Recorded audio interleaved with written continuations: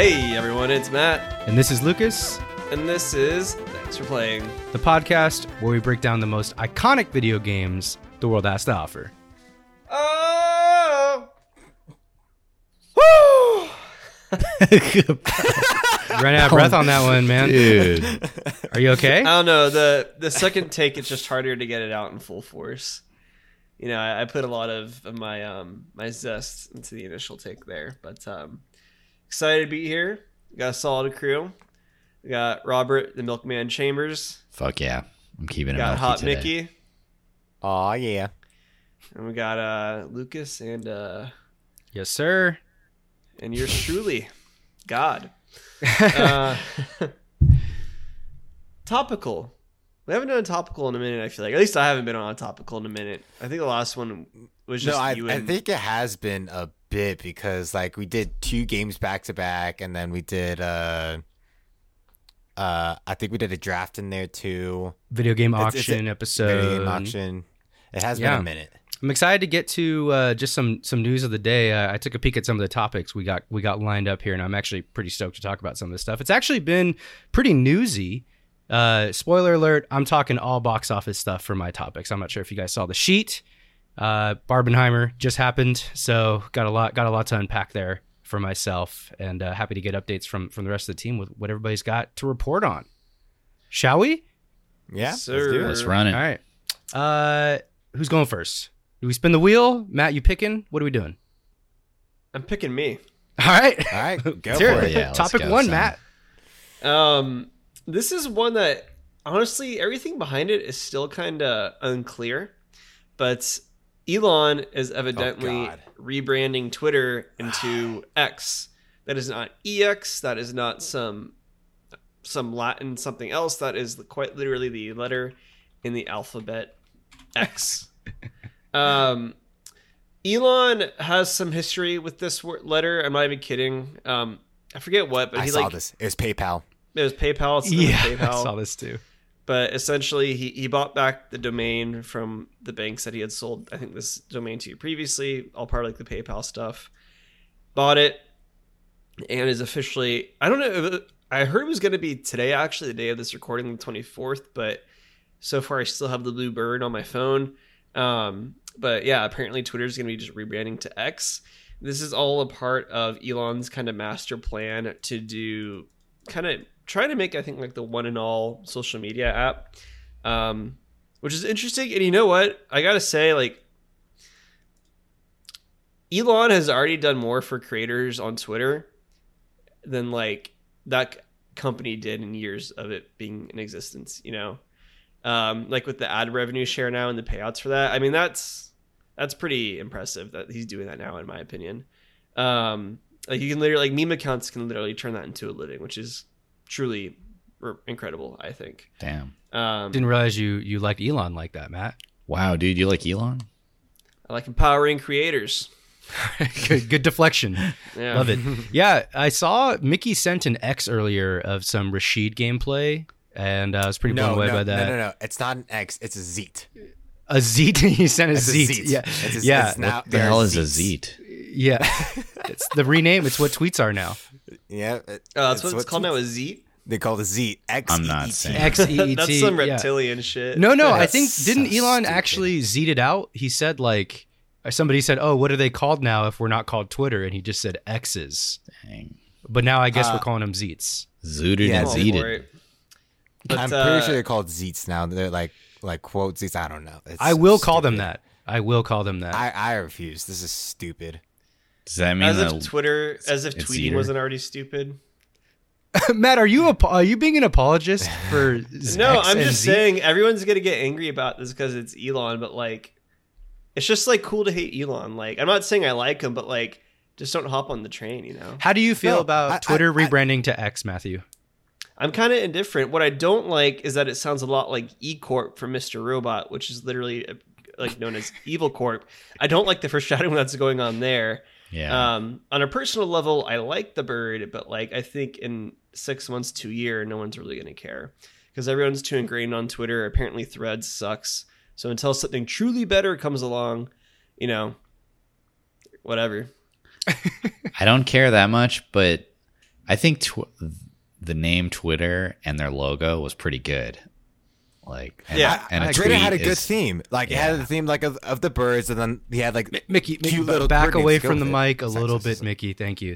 Sorry. Continue, though. Like it had nice themes, and like it's very well known. Like it's hard like trying to create a new term for like social media stuff that like a lot of social medias would kill to be able to build that brand. And Elon is just saying fuck it, threw it away, and now put it as just websites X, which now can get mistaken in Google searches with just like X videos. Now children can actually see. Yeah, I know. I videos did see. Yeah, because that's gonna be pretty it's bad. like, it's so stupid. Like, Oh man. this was not thought through. Yeah, What's Mickey, that? It makes me question how Elon Mickey, got what's X videos? popular.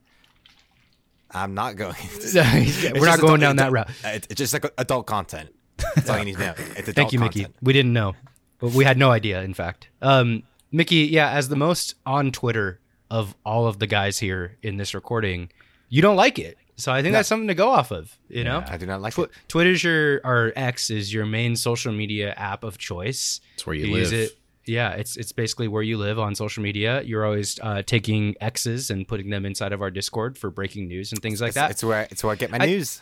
You know, I do agree with Hot Mickey on pretty much all this stuff. I think X is just a really lame. Like the logo looks terrible. Like the logo is really dumb looking, and I don't like the They recolor. released a logo already. Yeah, there's a logo. Oh my god! And like, I just saw don't a like tweet any of it from a creative standpoint. I think it all looks very generic and really lame. And I know Twitter, like, in a vacuum can be corny sounding and stuff, but at least it's like friendly sounding, blue in color. The logo is the logo is aesthetically pleasing and actually like has good design concept behind it.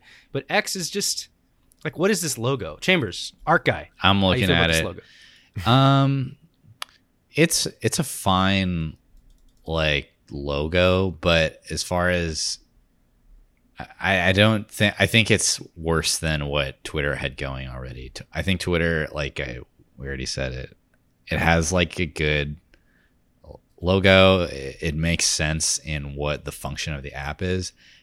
X doesn't seem really connected at all to what the platform actually is. And it's boring. It's black and white. It's a literal, I don't know.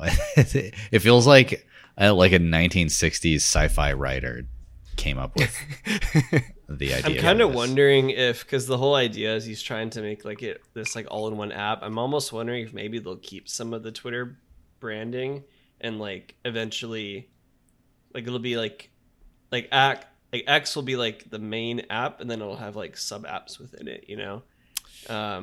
Sounds like but what we'll Facebook see. is. Time will tell. It doesn't look like that's the case because like all like the Twitter assets, I'm pretty sure are all gone already. Besides the URL, I think URL is the last remaining thing. Like I have Twitter open right now on my other Oh monitor. shit! I have an X map, And That's if crazy. I it still has the bird icon on the tab. If I were to refresh the page, because I've opened new tabs of Twitter, it comes up as X now. So this is the last remain. I'm holding on to the old bird. The moment this man. tab resets, it's gone. Oh yeah, dang. I wonder if my phone updated. That's crazy. Yeah, I mean, hey, at the end of the day, he paid $40 billion for it, so whatever, I guess. It's kind of crazy. All right, I got my news for you boys here today. Let's hear it. I'm very excited to report on Barbenheimer and the greater box office story that's happening and unfolding in front of our very eyes. I don't know if you guys remember, several years ago, there was a worldwide pandemic and movie theaters were struggling very, very much. Pipelines got ruined. There was like 2.5 years of bad movies, basically. Just like the C tier movies that studios had in their pipelines that they didn't want super wide releases for, that you had to go to the drive-in for if you even went. And now movies are back. It's a huge summer. We just had the biggest opening weekend in box office. The biggest opening weekend at the box office since COVID-19. Really cool stuff. Obviously, leading the way is Barbie, which made all of its budget back, actually, which is really crazy. with an opening weekend of $162 million. Right behind it, about half that, $80 million with Oppenheimer. Nothing to sneeze at, really. And then this is weekend 2 of Mission Impossible Dead Reckoning Part 1, which I know Chambers is just dying to see just based on the title alone. That's a good title. So I did see it. It is really fun. Oh, okay, cool. I was actually liked it a wondering. lot. Okay, cool. Have you seen The Sound of Freedom? No, I did not. That's a I did not Matt see that. movie for sure. I think he's really that one. It'd be in line with his beliefs. So Matt, the number three movie of this past weekend, Barbenheimer weekend, is a little film called The Sound of Freedom. It's small, $15 million budget. It's essentially an indie movie. It is a faith-based drama about rescuing children from child sex trafficking in Colombia. It has had very, very little marketing to it. Nowhere near Barbie or Oppenheimer, but it beat Mission Impossible last weekend in box office sales. And you've probably never heard of this movie. That's a Matt movie right there. It's mildly QAnon adjacent. Just really? I mean, gosh. Okay. So the thing about this, and this reporting a lot comes from The Town, which is the Ringer's kind of Hollywood business podcast. Great podcast recommendation for anybody out there wondering about Hollywood. The Sound of Freedom has had like a little bit of a unique story where they're definitely. Okay, the guy that plays the main lead character in The Sound of Freedom also played Jesus in The Passion of the Christ. It's that guy? It's that guy. Yeah. Chambers knows that guy. Oh, man. He got fucked up in that movie. Well, yeah, he was playing a guy who legendarily kind of did. Legendary hell. So the Sound of Freedom, and I'm not saying this I'm not knocking anybody's like faith or anything like that. It's a faith-based drama, which traditionally Hollywood does not really Hollywood typically does not serve that demographic of people, right? So that demographic gets their big movie coming forward. And I think honestly, a lot of people that probably would have seen Indiana Jones or Mission Impossible last weekend probably saw The Sound of Freedom. But the other thing about this movie is it's about child sex trafficking, right? Which is like a really big, how do I say, Chambers? Like a really big concern of the extremely far right QAnon adjacent like people that are. It's frequently part of, and it's not even exclusive to the far right and the QAnon people, but it's a go-to for a lot of conspiracy theorists that politicians or Hollywood are all part of like child sex rings and stuff. Yeah. I mean, the real crackpot stuff is that like, and you literally can hear that. I mean, it's Googleable. You could probably easily find these kinds of stories of like certain extreme people do think that children are like being used to keep politicians young, like Hillary Clinton or Bro, have you seen Nancy Feinstein, man? Like that girl looks like she's ready to keel over. Like wait, Nancy Feinstein or Dianne Feinstein? Dianne Feinstein. Yeah, I was like Nancy Pelosi or Feinstein, but anyway. I mixed up the Wicked Witch of the Witch of the West with the Wicked Witch of the East. So this movie is obviously hitting like a really big demographic, and the whole thing is it's obviously a very like it has a social cause behind it, right? Although the filmmakers and some of the producers are not claiming that it's like an outright, QAnon adjacent type of thing. It's just kind of supposed to be faith based and all that stuff. And after the movie, there is a question. What's up? Can you dive more into the faith based aspect of it? Are they like pushing, like, is it literally like Christian propaganda? I'm a little confused on that. No, I don't want to use the word propaganda, but I mean, it is a Christian basis for the themes in the film. Like Christian belief is a basis. The core of the like theme, basically. Yeah, Got it. yeah. Thank you. So after the movie, there is actually a call to action that goes out of people, like a link basically where you can donate money and get the message of this movie out. And what the studio is doing is using that money to buy more seats for people, run Instagram ads saying there are free seats to this movie at your local theater, and people are going to go watch it for free. But the movie is actually just being sort of artificially inflated ticket sales because that's what the studio is kind of doing with their money. People are buying That's other wild. people tickets Yes. without even knowing it. So you can go to a quote sold out screening of Sound of Freedom, but there's only like half of it full or a quarter of it full. So in some cases, stories I've heard, there's like 3 people full. I've heard of that happening at the Grove actually here in LA. And there's also, and this is crazy, I read this on the New York Times, there is a little bit of a victimization mentality going on with some of the folks that are even going and seeing this movie, saying like, oh, AMC cut off the AC in the movie theater, the projector broke down, they don't want us to see it, which is why we have to go see it, kind of thing, and donate. So whether that's true or not, I'm not here to comment on, but one thing is true is the marketing and just the sheer box office presence that this movie has because of it is kind of genius, honestly, because even if it's like a fake kind of, we call it like a black flag operation of like saying this is being sabotaged, people feel empowered. The demographic of people this is targeted at feel empowered to go see it, which I find really interesting. So it literally has the third highest of last weekend behind Barbie and Oppenheimer. It's above Mission Impossible. It's above Indiana Jones. It's above Insidious, Elemental, Spider-Man, which is still going in some theaters, and it's above Transformers. Can you guys believe that?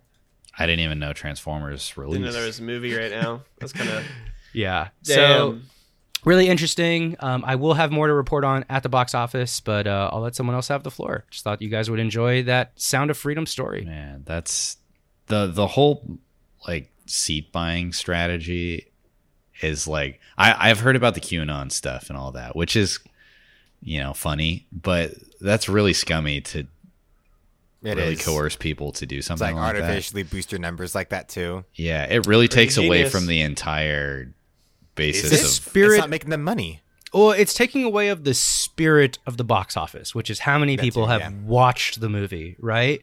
But if you're looking at a purely monetary standpoint, it's kind of just genius marketing. And on it, Yeah. like if you think about like the position that like people that generate faith-based content such as this, the position that they're in, they sort of have to use bold strategies like this to empower people that have a victimhood mentality to want to go see it. So this like lines up perfectly, whether it's true and honest or real or, you know, whatever people might think about it. I think it is seriously genius. Well, okay, my question is this link at the end and stuff, is it saying like, hey, you should pay for someone else to go see the movie, or is Yes. it okay? It's saying if you believe in the themes of what we're talking about here, which is like being fervently Christian. against child sex trafficking worldwide. And, you know, I haven't seen the movie, full disclosure, right? I probably will end up seeing it purely out of curiosity. And it's our job to report on what's out there, right? Yeah. I do think that what I've heard is the movie is sort of very subtly leaning towards like the writer side of the political spectrum, right? Instead of the left. And, there is like sort of a resonating like message that the extreme right will kind of really, I mean, Donald Trump literally promoted this movie not that long ago. He sat for a whole screening. It was a big headline and everything. And people are really resonating with the fact that Donald Trump did it. And his base is like emboldened to go see this movie. And people that are already like predisposed to the conspiracy theory about child sex trafficking amongst high-ranking Democratic officials are going to push their narrative by using this movie and the donation link that's shown after it. So fascinating stuff. We talk about the culture war a lot, or people talk about the culture war a lot. This is like, literally, you have like, Barbie and Oppenheimer coming up, but you have this dark horse, like cultural phenomenon movie going on the back end that was number 3. Number 3 by a wide margin, honestly. It made about a little under 20 million. Like I said, Barbie made 160, Oppenheimer made 80, but it's a big enough crowd to make a splash and beat out Tom Cruise and his beloved Mission Impossible franchise. Dang. It's kind of crazy. Well, 2 things. One, you mentioning Trump made me realize that we might almost have 2 presidential cycles in TFP. Under TFP now. Oh my god! So I was thinking of that one episode we did, Election Night Simps. Great, best title we've ever had, by the way. Go listen to that episode just for the culture. But yeah, that's kind of crazy. We might be going, which I'm pretty sure we'll be doing this still for another year and a half, which is anyways, it's a tangent. But Barbie had a bigger budget than Oppenheimer, which is kind of wild to me. Yeah, that is wild did. to me. It absolutely did. Especially because Nolan's really against CGI. So he had to nuke. Yeah, nuke. No, we gotta see the movie. We don't know. We're seeing it this week, so I'm I know. excited. Yeah. There might not be a nuke. Maybe there's, but Yeah, Matt, that just made me remember. I saw a thread on like the making of The Dark Knight, and like one of the aspects is like, Nolan doesn't like using CGI. So like that truck flipping in The Dark Knight is an actual semi just being flipped over from behind on top onto its back. it's crazy. Overrated shot. I know, Lucas, you're you're a Nolan truther, but we don't gotta get into it. I just want to say too. I mean, just purely just looking at like the budget, I'm like, or I mean, the cast. I would think like the cast would eat up so much of this budget. So I'm just surprised that like, again, like For Oppenheimer. I mean, you got Murphy, Blunt, Cillian Murphy, Emily Blunt, Matt Damon, Robert Downey Jr., Florence Pugh, Josh Hartnett, Casey Affleck, Rami Malek. I didn't even know Robert Downey Jr. was in it until Josh fucking Peck. I heard some people saying, Josh Peck was a funny one. But I didn't know Robert Downey Jr. was in it until I saw like several tweets saying like he should get an Oscar for his performance in that movie. I'm like, what the hell? I didn't even know he was in this movie. I'm excited to see Robert acting again. It's also I want to see it too. It's also, so it had a budget of $100 million, which is actually the same budget as Across the Spider-Verse, which is crazy. Dang. Just for more context, Indiana Jones was $300 million roughly. Mission Impossible was $291. John Wick was $100 million, and so was the Mario Bros. So $100 million is actually a lot of movies this year.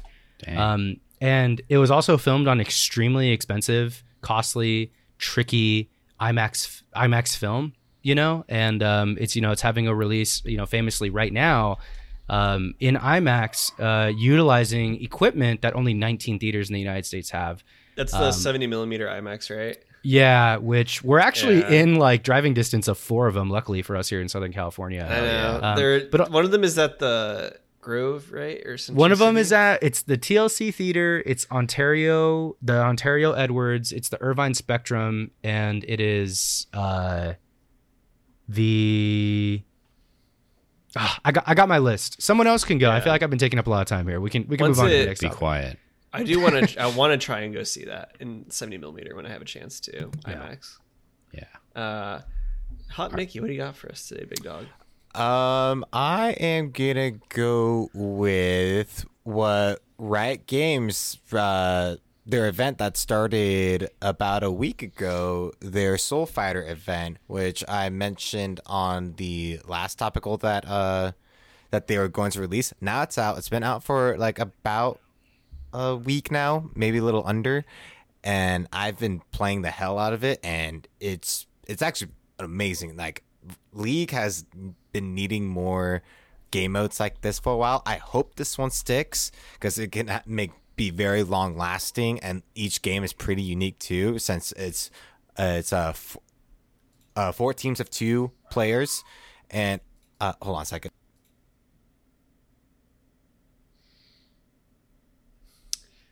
Dogs barking, sorry.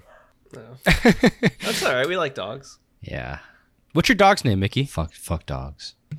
This is my aunt's dog. She's over to visit. I think she's staying the night too. I'm not sure, but his name's Chase.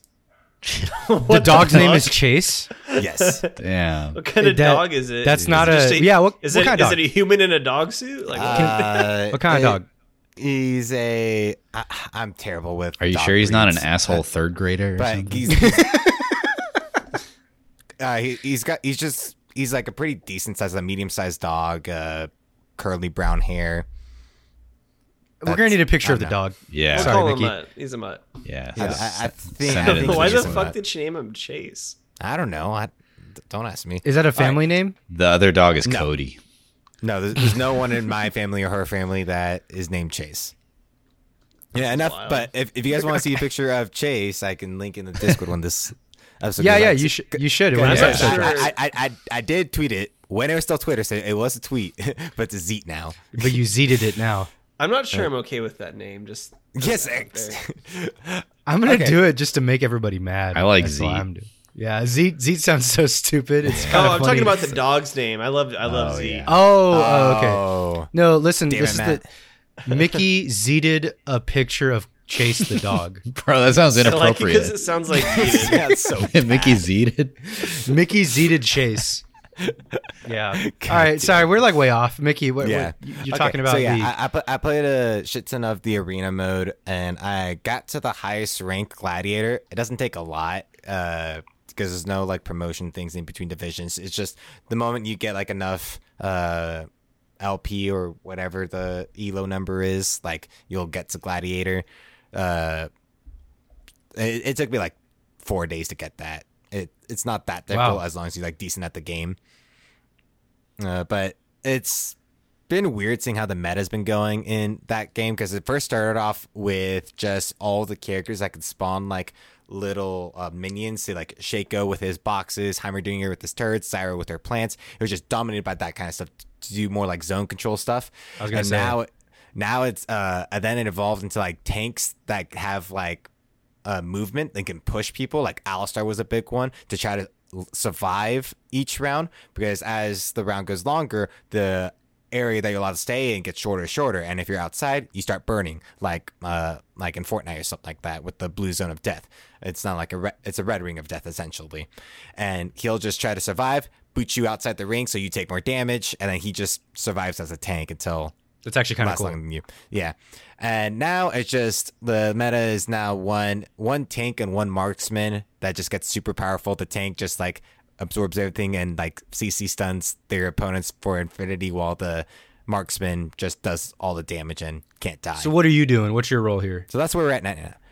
Me and my friend Brad, who I've been like grinding twos with, we just play our favorite champions, and we've only been like rising just by outplaying our people, not using any gimmick strategies like that. That's what I like to hear, Michael.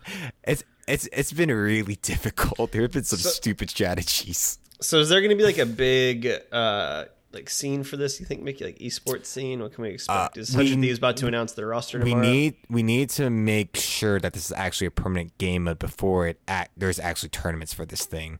Because right now, Riot isn't planning for it. They need to see what the reception is for the game is first before they want to make it a permanent game mode. Well, it sounds like the reception's pretty overall positive. Yeah, like a lot of people have been loving it. They just like been having like issues with like how the meta's been turning out, in which Riot has been like hot fixing stuff instead of just waiting for their 2-week patch cycle to fix these things, and they're doing it very quickly, which is awesome. Hey, what? Real quick, what's the skinny on their fighting game they're supposed to be making? Project L coming out next year. Project L. I don't think we have any new information on that. Yeah, the most likely release date is going to be mid 2024, if that. I know that they did invite some content creators I for think there was a play closed, test for it. a playtest closed beta kind of thing. I'm playing that shit when that comes out. I will be No playing that question shit. at all. Now that I've gotten my time into Street Fighter, I'm gonna feel way more comfortable hopping on to Project L. I'm gonna play the biggest character. Yeah, you're gonna play. Matt's gonna play grab stuff. Darius. Yeah. There's like Darius is gonna be Yeah, the he's gonna Zangief play for that game. Darius. He's gonna have like a hook. Oh wait, I think Scion's in the game. Oh my Scion, god! I wonder. You know, Scion. it's. I like Scion. I actually am gonna. I'm gonna be really Unless curious. Kog'Maw. I love Kog'Maw. How Riot is going to translate like the moveset of a character from League, like the Rift, into like Project L, into their actual moveset in a fighting game. Mm-hmm. I'm just curious to see how that'll look. That'll be really fun. It'll be really cool. I can't wait to see it. I'm probably gonna main Echo. Echo looks so sick. Yeah, Echo does look pretty sick. He's like one of my favorite characters lore wise, Yeah. and he just looks cool. Do we expect the control schemes to be similar to like classic Street Fighter, where it's a lot of like directional inputs? I think so. Probably. Like it's getting a lot of influence from traditional fighters. That's pretty much like what every traditional fighter is like whether that's Yeah. Mortal Kombat, right? Or They usually keep Any their anime button fighters. layouts like pretty similar, so it's like it's pretty easy. what to about go Tekken, man? They're like from in the third dimension. Yeah, What's happening over Tekken's there? weird. So Tekken is I've never 3D. played it, but I've heard it's so. Yeah. Tekken's 3D, and also Tekken, I think every button is a limb of the fighter. So in Street Fighter, it's light, medium, and heavy, kick, punch. But in Tekken, I think it's each button. I think it's a 4-button fighting game. Don't quote me on that. Where each button is left hand, left leg, right leg. I think is how Tekken works. And then of course there's all the other stuff. Dang. Each character in Tekken has like Yeah. 150 moves on the command list. It's insane. One day though. That's kind of One sick. day. One day when we want to get super sweaty, we could check it out. Maybe go to Pakistan, Matt. I don't think that's ever going to happen. We didn't think that would happen with Street Fighter, but we're about to record a Street Fighter episode after this. So we actually had some interest in Street Fighter though. Like you and me were already planning on playing Street Fighter. It was just a surprise that the rest of BroCal hopped on. that's true. All That's it took true. was one drunk night where I pressed triangle. Let's save it. Let's save Street Fighter for the next recording because we're gonna do a whole thing on that. Yeah, Street Make Fighter. me mad. There will Chambers, be an episode on Street Fighter. you have the floor. What do I got? What do you right. got, Chambers? Wait, pause 1 second. Lucas, your video's not showing up. And It'll show up It'll in show up. post. Yeah. okay. His So internet's just being whack right now. Just do Yeah. Lucas. Yeah, your internet is like we can barely hear you. Yeah. I don't even know if you're talking right now. I am. But okay. Yeah, we can hear you. Now you are. Now All right, I'll go back to what I was All right, let's saying. clap back in. All right. Three, 3, two, 2, 1. It's fine. It's fine. You guys could just move forward. Just move forward. All right. I'm not cutting any of this Okay. out. By It's the hard way. to interact. Okay, speaking of... Okay, I don't give a shit. Speaking of fighting games, Mortal Kombat 1 is coming for Street Fighter's cheeks. They got some guest fighters in the game. They got Homelander from The Boys. They got Peacemaker, that one John Cena character from that show. Yeah, that show was pretty good. I didn't watch it. It's good? Yeah, it's Matt says it's good.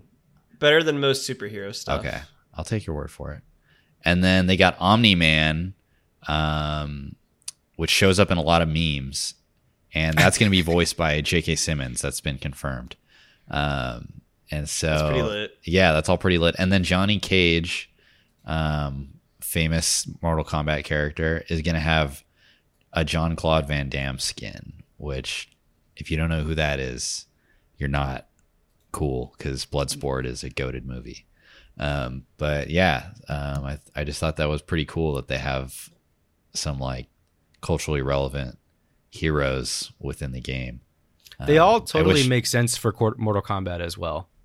Yeah, totally. Yeah. Like that's like those are all heroes that are of the style of Mortal Kombat. I'm very excited to see. Well, you said Omni-Man was gonna be there, right? I didn't mishear Chambers. Correct. Omni-Man, Peacemaker, and Homelander. I'm really excited to watch Omni-Man versus Homelander because there's been like death battles between them by like the YouTube series. You guys know what I'm talking about? Yeah. I have not watched Yeah. that YouTube series. I think it's called Corkscrew or something. I don't know, but I mean, I loved The Boys is an exceptional TV show. If you have superhero fatigue, trust me, give that a go. It'll like refresh The you Boys is in a great. very healthy way. The Boys is great. Very gory show though, so disclaimer there. And Invincible is like a rated M Teen Titans. Basically, it's kind of lit. Yeah, Dang. I haven't seen the show, but I always see like clips of it on TikTok and stuff, and it just looks so brutal, honestly. It's exceptional. It's extremely good. Yeah, and I know they just announced season 2. I know Peacemaker is also a pretty gory show too. Mm-hmm. Yeah. Yeah. So these all Yeah, totally make that's like sense. that's like the James Gunn influence on the DC universe. I'm excited to see what he does over there. But yeah, Peacemaker's great. All good Yeah. stuff. I'm very curious to see how Mortal Kombat will interact with like how like big the fighting game community will be split over that, because there's like, I mean, those are both heavy hitters in like the traditional fighting community. So Yeah, I think I'm very interested. Mortal Kombat and Street Fighter have like the ecosystem is big enough for Mortal Kombat and Street Fighter players to like either play both, or it's just big enough to be able to. They've accept always both, which is- both existed. They've usually always a lot both of- existed. There's usually a lot of overlap between those two games. Yeah, they've always both existed simultaneously and been fine economically. So I think it's cool. And honestly, I feel like the thing that we don't realize as like career Smash players is that a lot of these fighting games, like a lot of the DNA is similar enough that you can kind of flip between both easier than you can flip from Smash to any of these.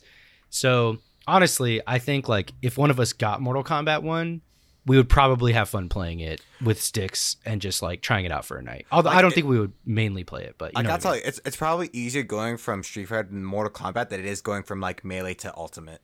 That's what I'm saying. Exactly. Yeah. That's a good example, Michael.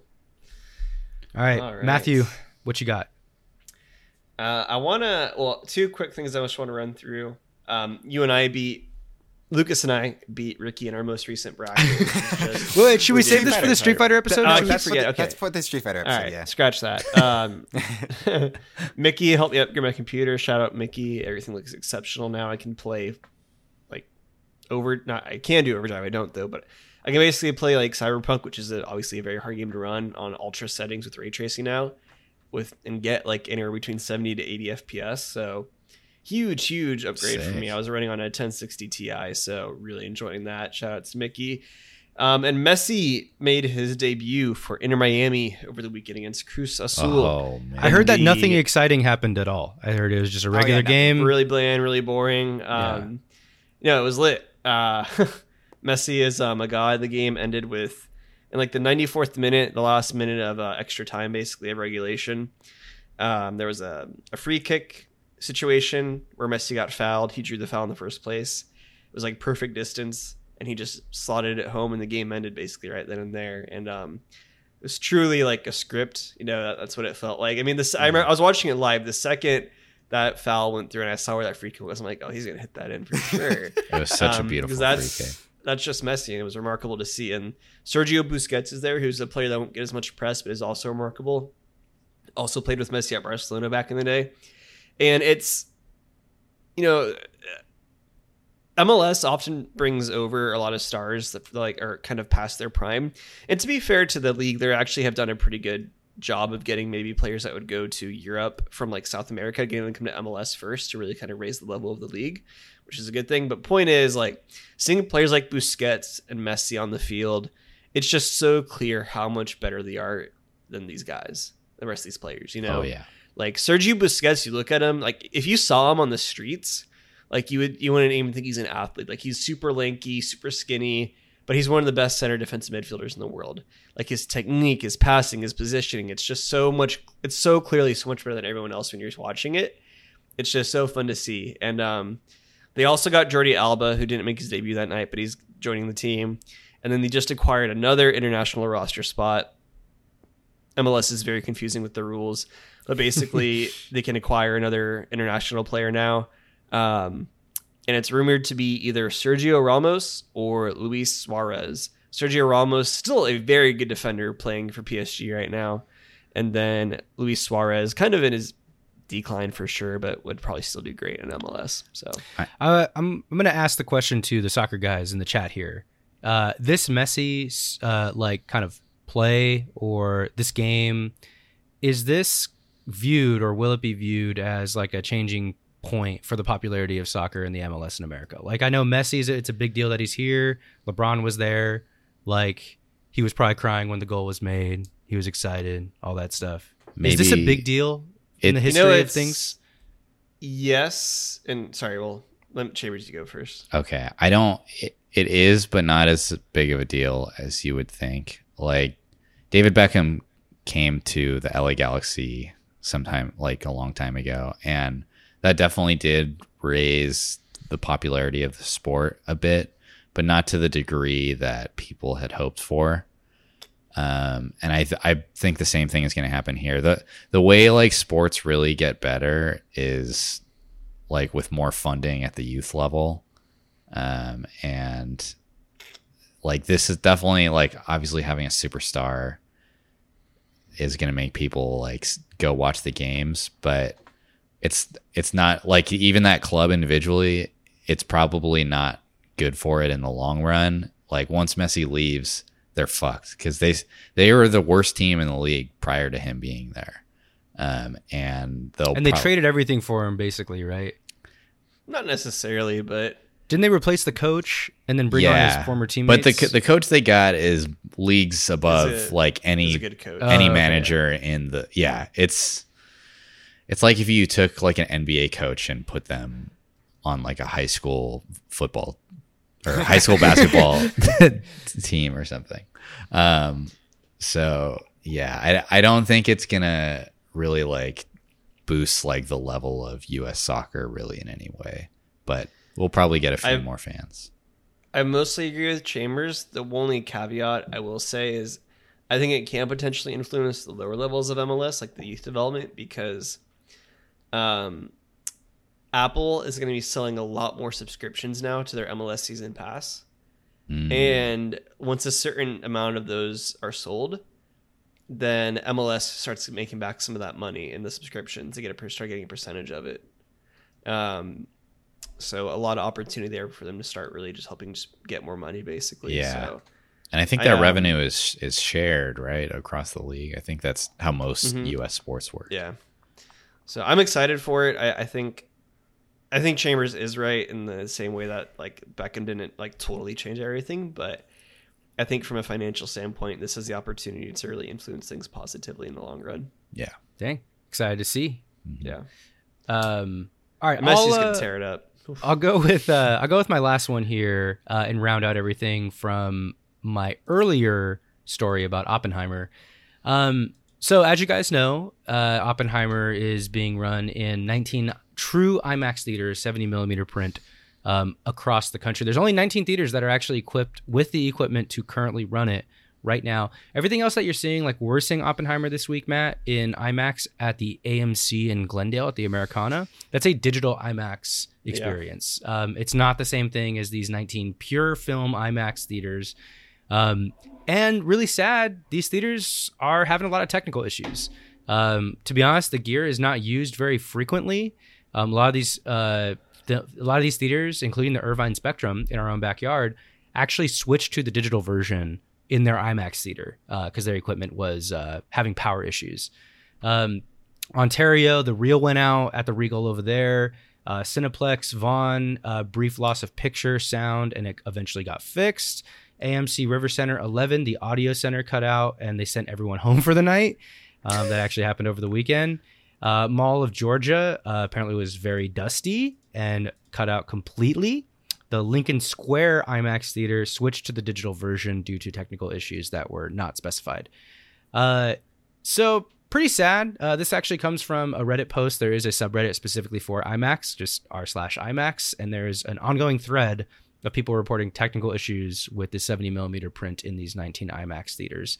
I also saw unconfirmed unconfirmed comment on Reddit of these issues also happening at the TCL Chinese Theater here in Los Angeles.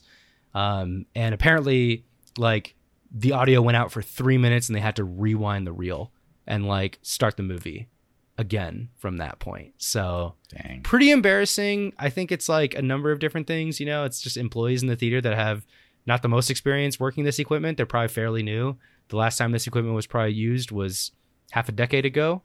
And here's what we're seeing here. Although people are still saying it's the best way to experience this new movie. So anybody out there, any listeners who have seen it in one of these 19 theaters, we would love to hear from you. I think eventually we'll make it out. There's 4 opportunities in our neck of the woods to try and catch it. And of course, there's people traveling hours and hours away to try and see it with this experience in mind. Hopefully they had a good experience and none of these things happened to them. Dang, the film heads took a big L with this one. Yeah, that's what I was going to say. It's like, you know, you're a real film. Imagine being a real film head. You travel from like, you know, Modesto, California, all the way to Los Angeles just to go see this. And the audio cuts out and you get sent home. That's not fun. We're seeing it IMAX with laser. Is that different from normal IMAX? It's Limax, bro. It's still digital IMAX. It's not the true film print that Chris Nolan and the cinematographer are really trying to get us to watch. Laser is, I think, a newer technology that I know a lot of AMC theaters have. That is basically a technology where the angle that you view the projector at is your seat. The angle of the theater screen is compensated by your seat. In other words, like if you're like really down low and to the right or to the left, the movie theater screen will still look as if you're looking at it head on. Oh, that's cool. That's the laser technology that you see when you see like laser projection or whatever. That's what's going on there. That's that sounds way cooler than 70 millimeter. Fuck 70 millimeter. Let's just forget about 70 millimeter. Chambers, come on. As the far film as bros. pure image quality, though, like what is like a key difference we would notice with the 70 millimeter versus like the normal IMAX? So so there's like 4K. You guys know what 4K is, obviously, just like the highest quality digital that we have. So 70 millimeter IMAX film it's you can't really equate it because digital is a bunch of little pixels, right? So 4K means that there's 4,000 pixels going across one we got horizontal 8K line, now. right? We have 8K. Exactly. So we have some devices that have 8K. We really push it. Projection in 4K, all this stuff. It just simply means that there's 4,000 pixels across a horizontal line on your screen. That's 4K, right? 1080p, 10,080 pixels across one line. 1080, right? but 1080. Sorry. IMAX 70 millimeter film is about the equivalent of 14K. So it's massively like different in terms of quality. The difference is that film doesn't use pixels as its baseline, right? Film is actually using little tiny like dots because it's a chemical process that you're developing film on. So there's just a fundamental difference between what builds film and what builds digital. And then of course, like a movie is shot on film, and for digital projection, it's converted to digital. And that's when you watch like a digital projection of a film, like a digital production of an IMAX film, which is what we'll do on Thursday. So there's truly a massive difference in terms of quality. But it's IMAX like 70 millimeter film is like not without its technical problems. Like it's extremely hard to ship. It's extremely hard to get right. The equipment is like not always up to date because it's just not done as frequently. It's expensive. So we're seeing all these issues going on here. From what I hear, it's obviously like the best way to experience the movie. Obviously, it's the way the artists intended it. From a technical perspective, it is going to be a higher technical quality than anything you'll see in digital, but still, it has issues. So, little lesson for you guys. Damn. awesome. That's it for me. Who we got? I'm Mickey? still, my mind's just kind of blown right now. Is all. Yeah. Yeah, if you look at, there's actually some like demonstrations you could look at. Like the Oppenheimer kind of poster. It's like Cillian Murphy. Don't know how to pronounce It's his name. Cillian. Like the black and white picture of him with like the cigar or whatever with the hat on. You guys know the poster I'm talking about for Oppenheimer? Uh-huh. The quality is so high on that image that you could actually zoom all the way into his eye and you could see his reflection of the camera back at him. Like from there. On like the enhance. 70 millimeter? yeah. No, it's like literally like zoom in and enhance and check it out. It's like the quality is actually that high for that image. That's because it's insane. like such high film Damn. quality. So yeah, I mean, we've seen 14K. 14K looks great. 8K is coming around, but film still has a higher technical ceiling than digital even now. Wow. Crazy. I mean, in order for that to make a difference, like how much bigger does the screen have to be? Because A lot bigger. Yeah, I feel It's gotta like be massive. yeah, I feel Yeah, like because like for like say like our computer monitors, like we would not be able to use 4K very reliably just because like the screen isn't big enough to fit all those pixels to actually notice a difference. You need a bigger screen that actually supports 4K in order to actually notice the 4K. Yeah, and there's always going to be a limitation somewhere when it comes to this stuff. Like, it's really buzzy to say, like, I have a 4K monitor. It's sitting in storage, like, in my back room with, like, it's 4K, sure, but, like, the latency is not great, Yeah. So it's, like, like, you can have, like, a super high-quality 4K television, and you're streaming on Netflix, and there's, like, caps on the quality on what you're streaming and your internet and, like, what Netflix's compression algorithm is actually showing you. So there's, like, we're just not all the way there. From a technical standpoint and infrastructure standpoint. So like for those of you that are actually really wanting to go out and see Oppenheimer, it will truly be unlike anything you've ever seen because the projection and the technical quality of what you're viewing is higher than you could achieve on virtually anything that exists right now, because the process that they used to shoot the movie on from the beginning was a higher process than anything they shoot on now, because it's film, right? Yeah. So I'm hoping that we eventually get to the point where digital is just as good as IMAX, because it seems like a waste of money. And I'm not like trying to hate on about IMAX. it. I just like, obviously, like it's something that's going out of fashion, and this would be a lot easier if it was digital. It's funny that you say it's like it's a waste of money, but they still spent less than Barbie. Yeah, that's you're right, true. you're right. That is true. Yeah. Yeah. You got me there. Fuck. All right. Mickey and Matt, you guys actually had the same little note here about these StarCraft 3 rumors. You want to talk about that? Yeah. So I actually first want to lead with Microsoft being one step closer to acquiring Activision Blizzard, because this is maybe the biggest deal we see like ever. Microsoft trying to buy Activision Blizzard for about 64 billion, I think, is what the price tag was, and they just got done with a ruling in court with the FTC, and which the FTC withdrew their case against Microsoft because the judge ruled in favor of Microsoft in order to let this acquisition go through. So the FTC pretty much doesn't have a leg to stand on anymore, so they withdrew from the case.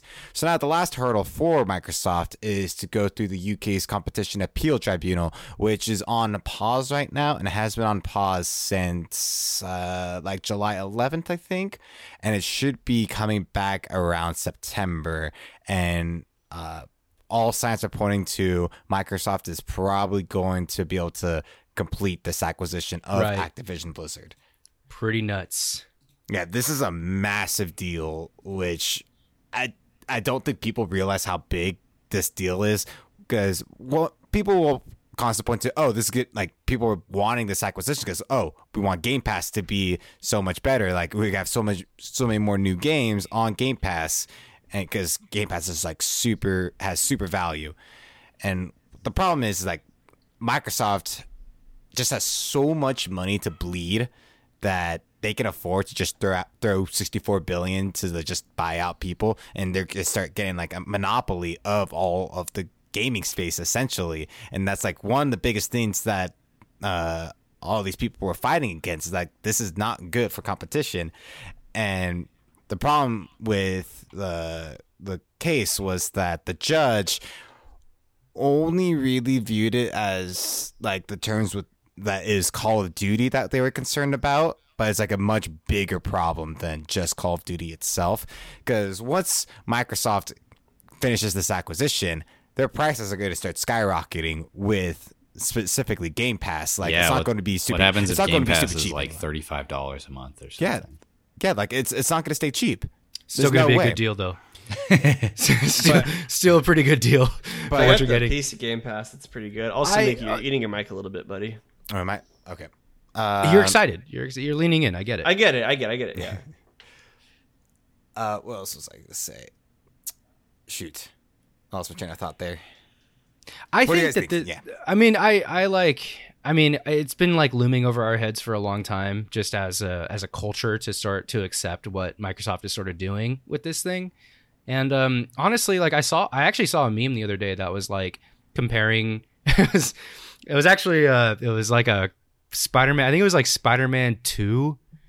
Or no, it was like Spider-Man 3, where like James Franco, he's like, all I have now is Spider-Man. And it was like Sony. The meme was like Spider-Man or Sony after Microsoft acquires like Activision Blizzard. It's crazy how in half of a generation, Microsoft is like going to, without a doubt, leapfrog Sony with like the exclusives, the studios, like first party, third parties, Game Pass. All they did was just like PS Plus, buy them all up. They just bought them out. It's crazy. Like I honestly, like Nintendo's insulated. Like they're Nintendo. They're like always going to have their niche. They're always going to have their market. But Sony, I'm saying this as a PS5 owner, this is like, dude, like I don't know what exclusives they're really going to have that's going to make sense in the coming generation that like Microsoft that wouldn't serve you better if you just had a Microsoft console, plus the integrations that they have with like PC and PC gaming. It's just Game Pass itself. It's pretty crazy. I think the next generation for the console wars, if we're even calling it that anymore, belongs to Microsoft. Yeah. Unfortunately, it's pretty wild no matter how you look at it. I mean, obviously, Sony still does have some of their more pretty powerful IPs, like whether that's Spider-Man or God of War or, Ratchet and Clank, whatever. But just the sheer amount and variety that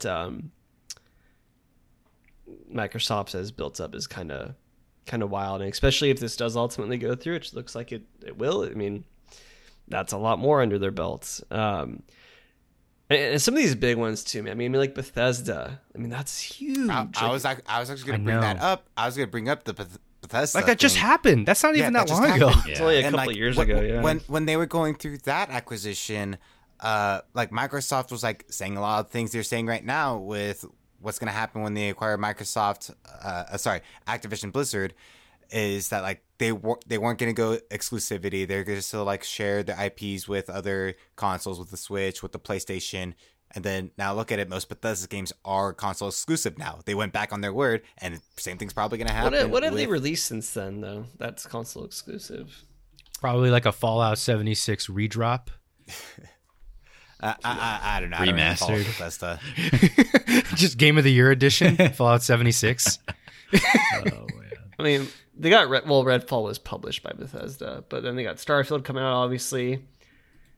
Ghostwire Tokyo, which came out on the PS5 and the Xbox. It's really only Starfield, from what I can tell. The Mickey, what'd you say the overall value was? Somewhere upwards of 60 billion? Is that what I heard? What they're purchasing? Acquire? Yeah, It was like 46 billion. 46 billion. Yeah, I think So it's much. 46. It's So much money. That's Oh my crazy. That's God. like military industrial complex level money. Yeah. It's a lot of money.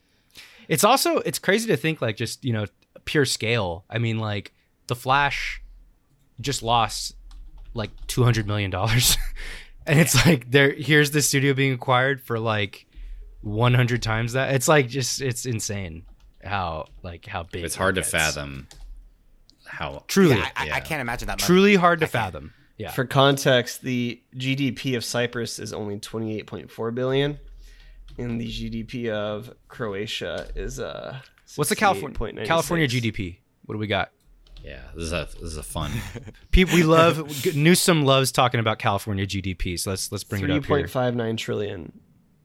Oh, wow. We could definitely Jesus. We can definitely buy Activision Blizzard if we wanted to, boys. We could. Yeah. a Newsom. state run video game.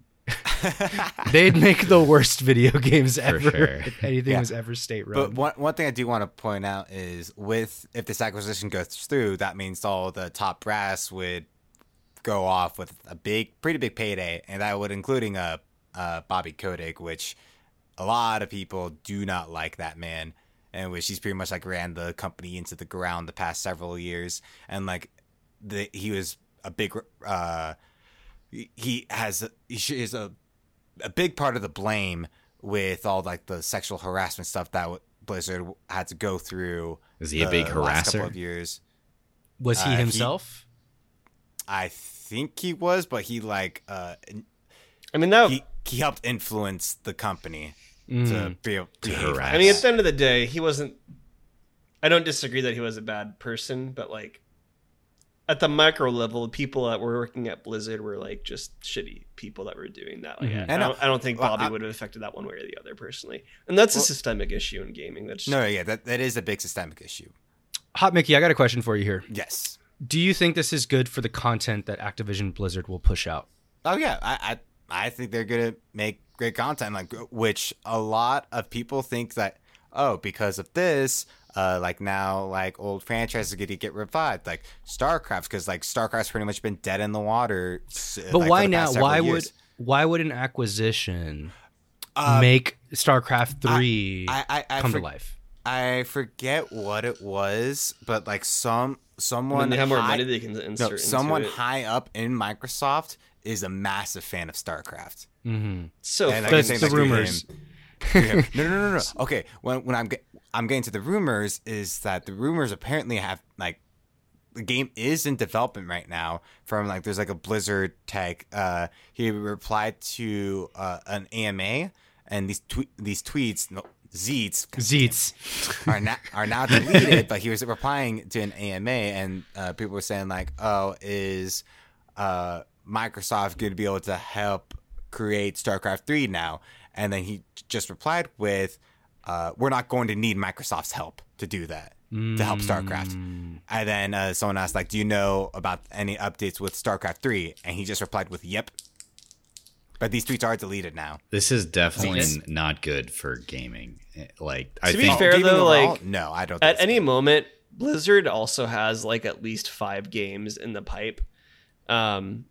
So like Like for context, I interned there, and like I'm pretty sure I'm still under NDA for some of it, but like there's always games going on there that like don't see the light of day. yeah, absolutely. And So then there might be StarCraft 3. Like it might have also been.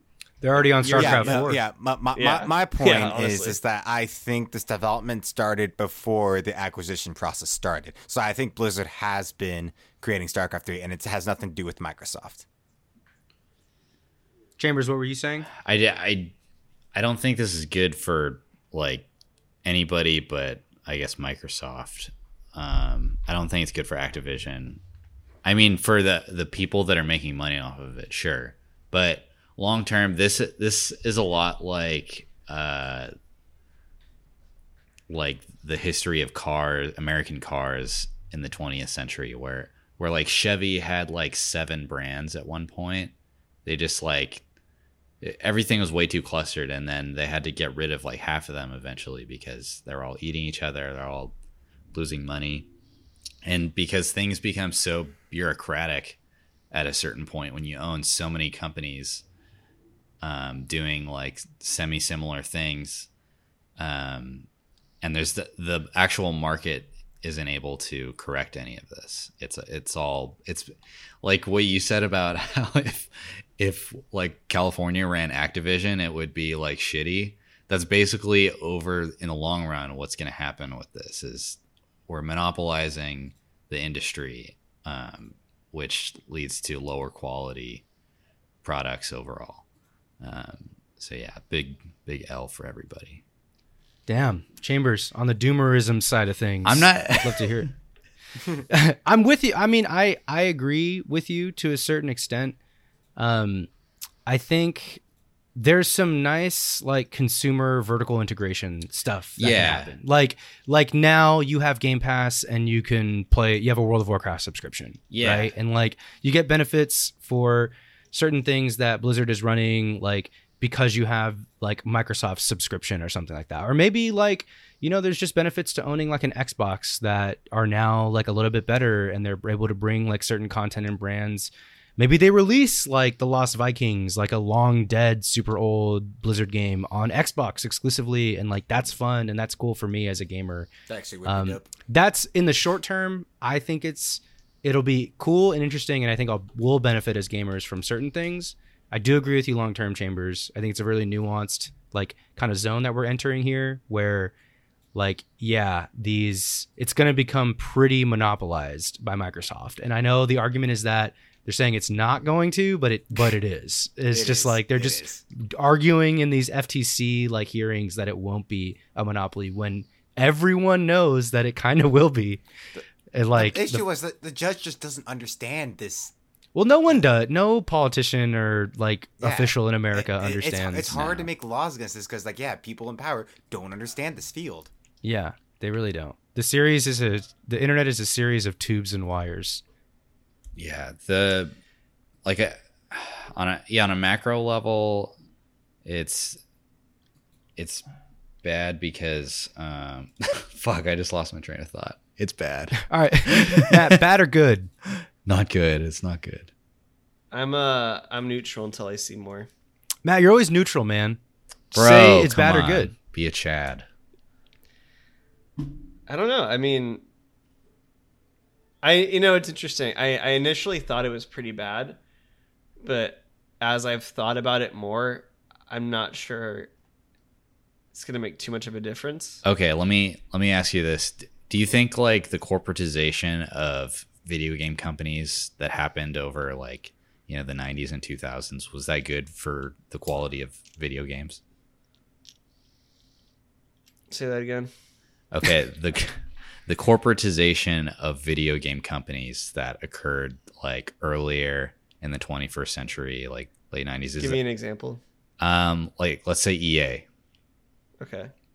The way they've further grown and become like a large corporation, rather than something run by, you know, just engineers. Like, would you say that is good for the quality of their product as a user? It's good. For you, that's a very big question. Okay. For many different answers. Let me give you here's my short. This is great for the consumer, bad for the game quality in the long run. Okay, then that's bad for the consumer because you're getting worse. From an economic standpoint, it's going to be good from the consumer with Game Pass and things like that. I think for a while it'll be good. Yeah. But once we run that pipe dry where like all this stuff in the pipeline, I don't know. That's my take. Good for the consumer in the short term, maybe long term. Bad, okay, short term for the game quality. Probably bad long term for the game quality. Corporatization of video games chambers is an interesting thing because like I don't know. I forget the book name, but like I just got done reading Console Wars. It's like the sequel to Console Wars. It's more specific. Blood, about, Sweat, like, and Pixels. Yeah, Blood, Sweat, and Pixels.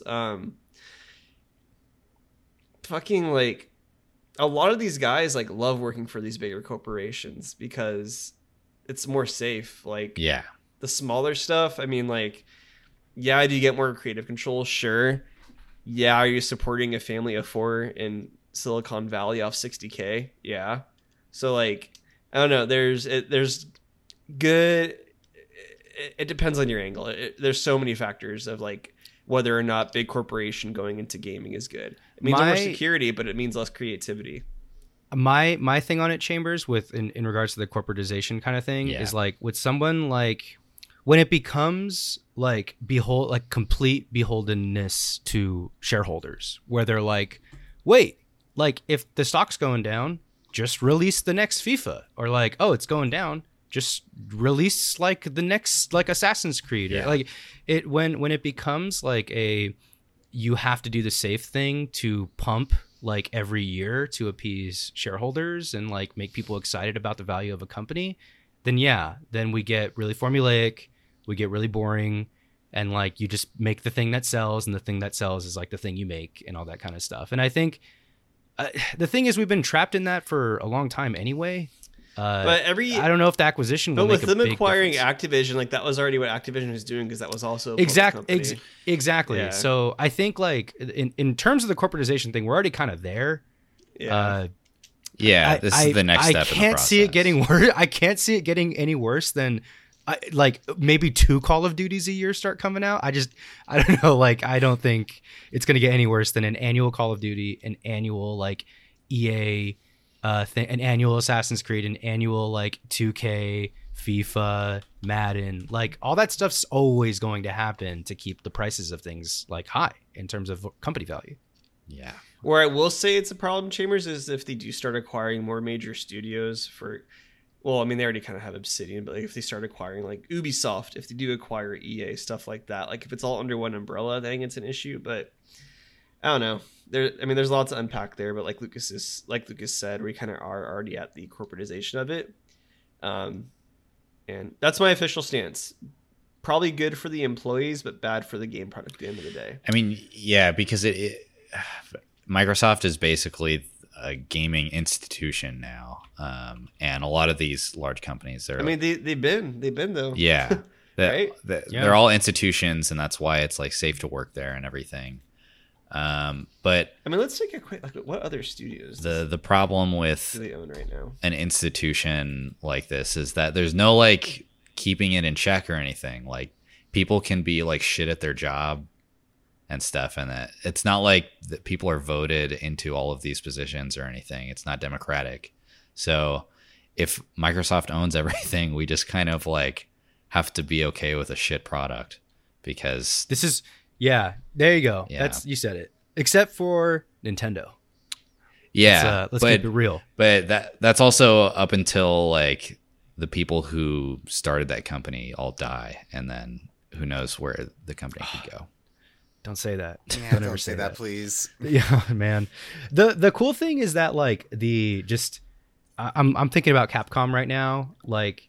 Somebody who's just like a strong developer making games across consoles that like I hope never gets acquired and like keeps making like really kick-ass games that sell well, that like people really enjoy, that people really love. Like Yeah. I think there will always be a space for like it's not like there's Ubisoft, EA, Capcom, and we're done. Like there's up and coming developers that will like get big, like find space, find a stage, maybe get acquired, but maybe never get acquired. Maybe there's just room for more Capcoms of the world to generate really good content, make good games. And you know, I think I don't want to be too doomer where it's like, oh, they acquired Blizzard, the only developer who will ever make an awesome AAA like eternal MMO, or like the leader in the RTS genre or something. Like Blizzard and Activision, great company, great games, but like we don't even know what the future holds in terms of like the type of content that will be created. There's great studios coming around right now that are making awesome stuff that hopefully don't need to get acquired. Yeah. Yeah. I would hope so. I would hope it stays like that. Yeah. All right, man, we've been talking about this one for a while. Should we hit the mailbag real quick and wrap it up? Yeah. Let's run it. All right. We got a mailbag question here coming from Rasmus. Hey guys, been reading and keeping up with a bit of gaming news recently and ran into a question that I felt really resonated with me. Felt like a great question for the podcast. Larian Studios, creator of Baldur's Gate, was recently under fire in gaming press for creating a romance scene involving a character shape-shifting into a bear during sex. It leaves many feeling that it was inappropriate. I'd love to hear your opinions on this and how you feel you would have gone about having sex with a bear more appropriately. How does one deal with the claws? Thank you, Rasmus. Great question. I actually looked this one up, guys. Dope question. This is probably one of the coolest marketing schemes that I've seen in a while. It's so good. So I'd like to acknowledge as well really quickly that Rasmus did sign this with Beast Stars Enjoyer. So. Yeah. Check this out. This is Polygon. I'm looking at a Polygon headline right now from last week. Why the Baldur's Gate 3 bear sex scene reveal hits so hard. It's a great meme because of the bigger picture. So I will say, I play a druid in World of Warcraft, and I can shapeshift into a bear, and I am for story that has to do with situations like this. Just on a gut level, you know, there's nothing wrong with this. This is cool. Yeah, right? I'm also fine with it. Second, from a marketing standpoint, this is genius. This is like memeable. It's really funny. It like kind of shows off just the ridiculousness and like the vast story beats of Baldur's Gate 3 that apparently will exist in there. 17,000 endings. I'll believe it that we didn't think we would see. In fact, Larian Studios got temporarily banned on TikTok. Or I don't know if they got unbanned yet, but they got banned on TikTok. But that makes it even more viral, and that makes it even more of a story. So, yeah, that's what they wanted for sure. Yeah. So Matt, thoughts? You're being awfully quiet over there. I'm all for it, really, in every capacity. I think it's a little funky. I needed clarification that it was a druid and not an outright bear. I was a little concerned at first. I thought it was just outright pushing bestiality. That's like, whoa, where do I find it? I mean, for research. For research to talk about on the podcast. But no, I'm all for it. I'll be curious to see how much of that is actually included in game and how much of that was just kind of shock factor for marketing. But no, I think it's great. And and in regards, Matt, how would you go about having sex with a bear, and how does one deal with the claws? Also part of Rasmus's question. You wear a plating, basically, like armor, like all around everything except your genitals. So where it's needed. So when the bear is hugging you. When the bear is hugging you, it's just hitting the claws. That was actually a surprisingly or it's just hitting answer. The armor with its claws and not your back. Yeah. See, I think it depends really on the before, bear, because like, okay, is this the kind of druid where like they lose control when they become the bear? Because if so, I think that bear seems pretty in control in the trailer. If it's a bear that you're like is still like has the brain of a human and hasn't like gone some sort of werewolf situation, right? Yeah, hasn't gone feral. Druids, it's not really typical for druids in fantasy to like become feral. They're usually fully in control, unless they're getting mind controlled or something like that. I think you're pretty safe. I actually don't think you need the armor. I think the claws would be difficult to deal with, and like there's some sharp fur that you have to deal with there too. But to be honest, I mean, it's consensual. Both people are into it. I think it would be a lot easier. I don't think there's armor needed. It would just be a little spiky fur situation.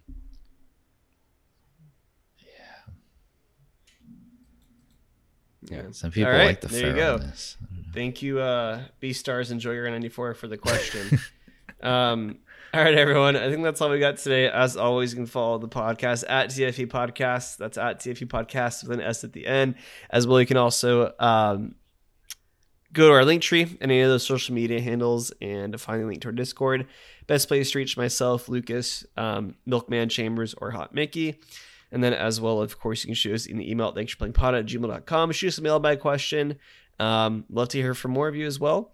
And as of course, you can also go to our website, thanksforplaying.live, where we do have some written content up there, as well as you can find some easy links to the Discord there as well.